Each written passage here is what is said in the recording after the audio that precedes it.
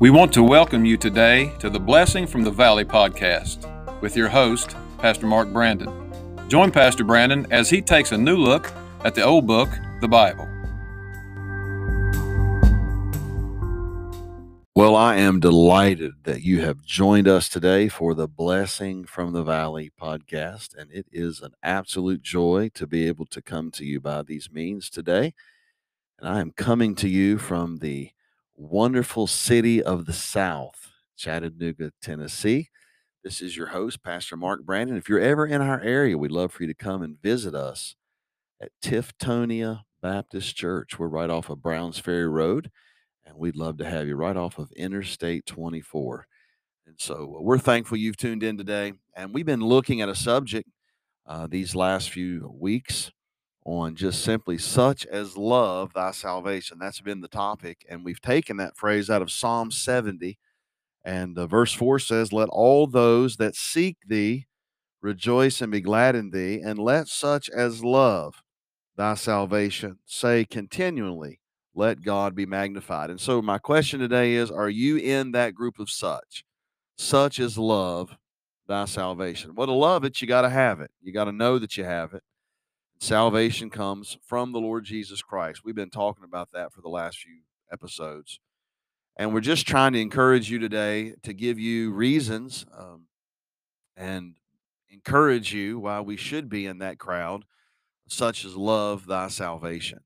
And we've talked to you about why should we love our salvation? Because number one, the person who gave it to us.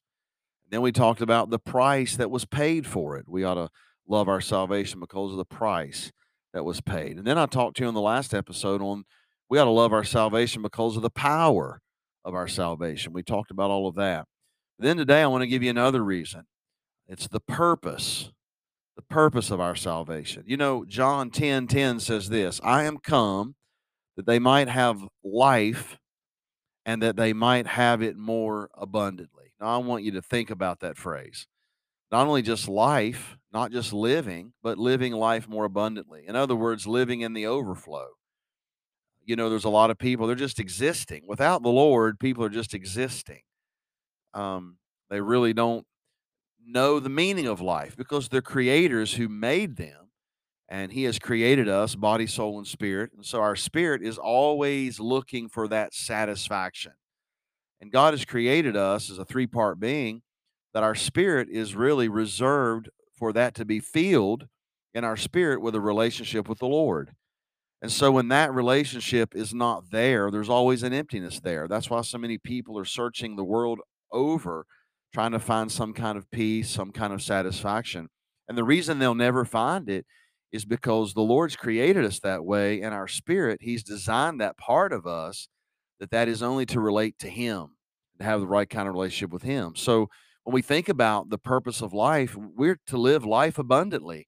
God hasn't created us to live a life of just getting through or just barely making it. No, He's come that we might have life, not only live life, but to live more abundantly, live in the overflow.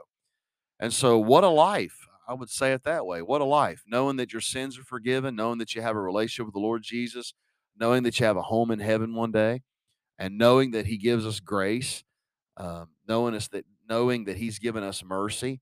And so the purpose of my salvation is that I might live life more abundantly, to live it with peace, to live with joy. Could you imagine going to bed every night wondering and worrying about what would happen to you if you died? Salvation is a wonderful thing because it should give us peace. When we know the Lord Jesus Christ, He promises us heaven.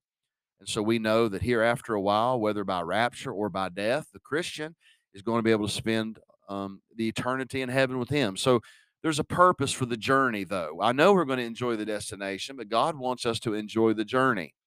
So John 10:10 tells us one of the purposes why, that we might live life more abundantly. What a life.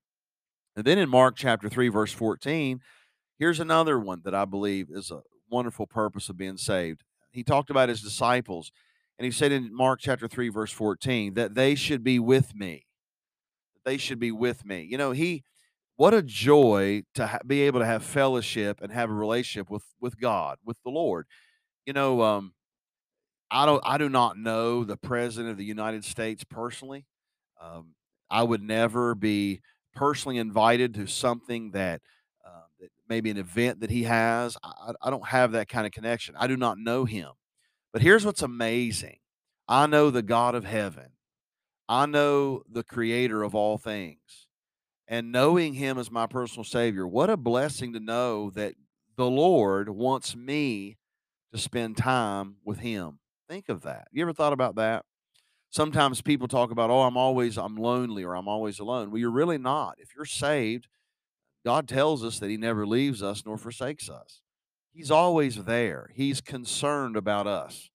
He wants to have fellowship with us. That blows my mind, that he wants to spend that time with me, that he wants me to come to him with my needs and with my desires, and he wants me to praise him, and he wants me to talk with him. He wants me to learn more of him. Um, Revelation chapter 4 tells us that he created us for his pleasure. That amazes me. Someone like me, that I give the Lord pleasure, but he's created all people for his pleasure. And so we should be with him. That's another purpose, that we might know him better and that we have a relationship with him. And when you think about that, I've said this to Christians all of my life. You're as close to the Lord as you want to be. You're as close to the Lord as you want to be, because he certainly wants to be close to you. The Bible tells us if we'll draw nigh to him, what will he do for us? He'll draw nigh to us. He's always there. He's always really waiting on our response. So what a beautiful thing that we should be with him. Another purpose of our salvation, that I might know him and know him better and have a relationship with him. And then here's another great purpose, that Christ might live in me. You know, Christ liveth in me, the hope of glory. Think of that. What a wonderful purpose to know that I'm representing Christ in this world. And then he tells us he wants to walk with us. Um, he wants to walk in me. He wants to work through me. Guess how he gets his work done on this earth? You know how he gets his work done. He gets his work done. He reaches people through people. He gives messages through people. He shows acts of kindness through people. He gives through people. We're his vessels. Think of that. I just preached a message in our church, just really encouraging our church family to get involved, serve the Lord in some way, some capacity with your life, give to others. And I know at times that's frustrating. I understand that. I'm human, and I've heard people in the retail business, or even like someone that works in a restaurant, they say, we'd love this job if it wasn't for people. I get it. Sometimes we can be frustrating, including myself. But bottom line is this: the only thing that will last forever is people. Think about that. It's the only thing that's going to last forever. When someone talks about investing in eternity, what do you mean by that? Well, you're investing in people. When people talk about giving to the church, well, you need to give to the Lord's work. Well, why should you give to the Lord's work? Because you're investing in eternity. We support 120 missionaries or more through our church, and we're giving to those missionaries every month. Why do we do that? Because we want to invest in those missionaries, so those missionaries can invest in people, because we know that people are going to last forever. They're going to live forever. So what a purpose. So here's my question: is he working and walking through you? Are you a usable vessel? That's a pretty sobering thought, isn't it? Are you willing to be used of the Lord? And by the way, you don't have to be eloquent of speech to be used of the Lord. You don't have to go to Bible college to be used of the Lord. You don't have to have a Bible degree to be used of the Lord. You do not have to be skilled in being able to speak. I tell our church people all of the time, I would rather have heart than skill any day. If someone's heart is in something, they're going to do it, and they're going to learn how to do it. They're going to have a heart to do it. They're going to have a desire to do it. And that's what the Christian life is. It's not a life of duty, although there are times we do things out of duty. There's no doubt about that. But where's the desire? Where's the heart? Why? Because we want to be used of him. There'll be a day we're going to stand in heaven and he's going to look at us. Well done, thou good and faithful servant. Well, can he say that? He will not say we've done well if we've not done well. And so I would hope to think that we love our salvation enough that we understand the purpose of him saving us. It's not to sit, soak, and sour. Some people, we have this idea a lot of times in our minds, like, oh, I'm going to go to church and do God a favor. Well, no, not really. We ought to be faithful. We ought to come to grow. We ought to come to worship. We ought to come to learn, no doubt about it. But We ought to be giving our lives to invest in eternity and let him use us. And what does that take? It just simply takes willingness. I've even learned he'll use people that's not even talented. I'm not very talented. And, I've heard people say, well, I don't even know how to sing. Well, that's okay. God's used a lot of people that don't have a trained voice. God says make a joyful noise, right? And most of the time, if I'm singing, that's what it's called. That's joyful noise. But at least I'm doing it with joy. No, being used of God, there's a great blessing in that. There's a great honor in that. Just the other day, just a little pick me up. I was just driving down the road and my phone rings and I pick it up and there's a young man on the other end of the line. I haven't seen him in years. I haven't seen him in years. He was a teenager at our church. And he just called me out of the blue and said, Pastor Mark, I just wanted you to know you were on my mind. And I just want you to know, thank you for your influence in my life. You're talking about a pick me up. And so I want to just say, when we're being used of the Lord, that is a purpose. That's why God saved us, not just to sit around and say, oh, I'm glad I'm going to heaven. But what are we doing with our salvation? We ought to be helping others. Recently, I've been teaching on Wednesday nights on just really basic subjects. I just finished a series on Wednesday night on can a saved person be lost? I mean, that's very basic, isn't it? But, I did that because I want our people to be able to help others with that. And I'm afraid there's so many people that come to church and they're like a reservoir. They get all of that information and they just kind of stow it away. No, God doesn't want us to stow it away. He wants us to learn so what? We can help others. Why? Because that's how he helps.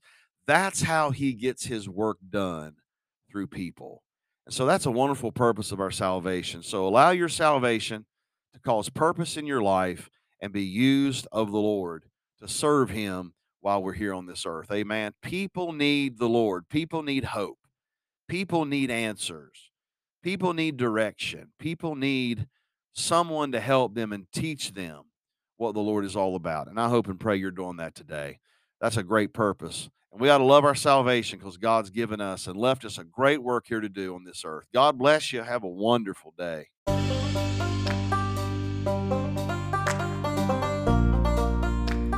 Thank you for listening today. Our prayer is that this episode was a great encouragement to you, and we invite you to join us again next time for the Blessing from the Valley.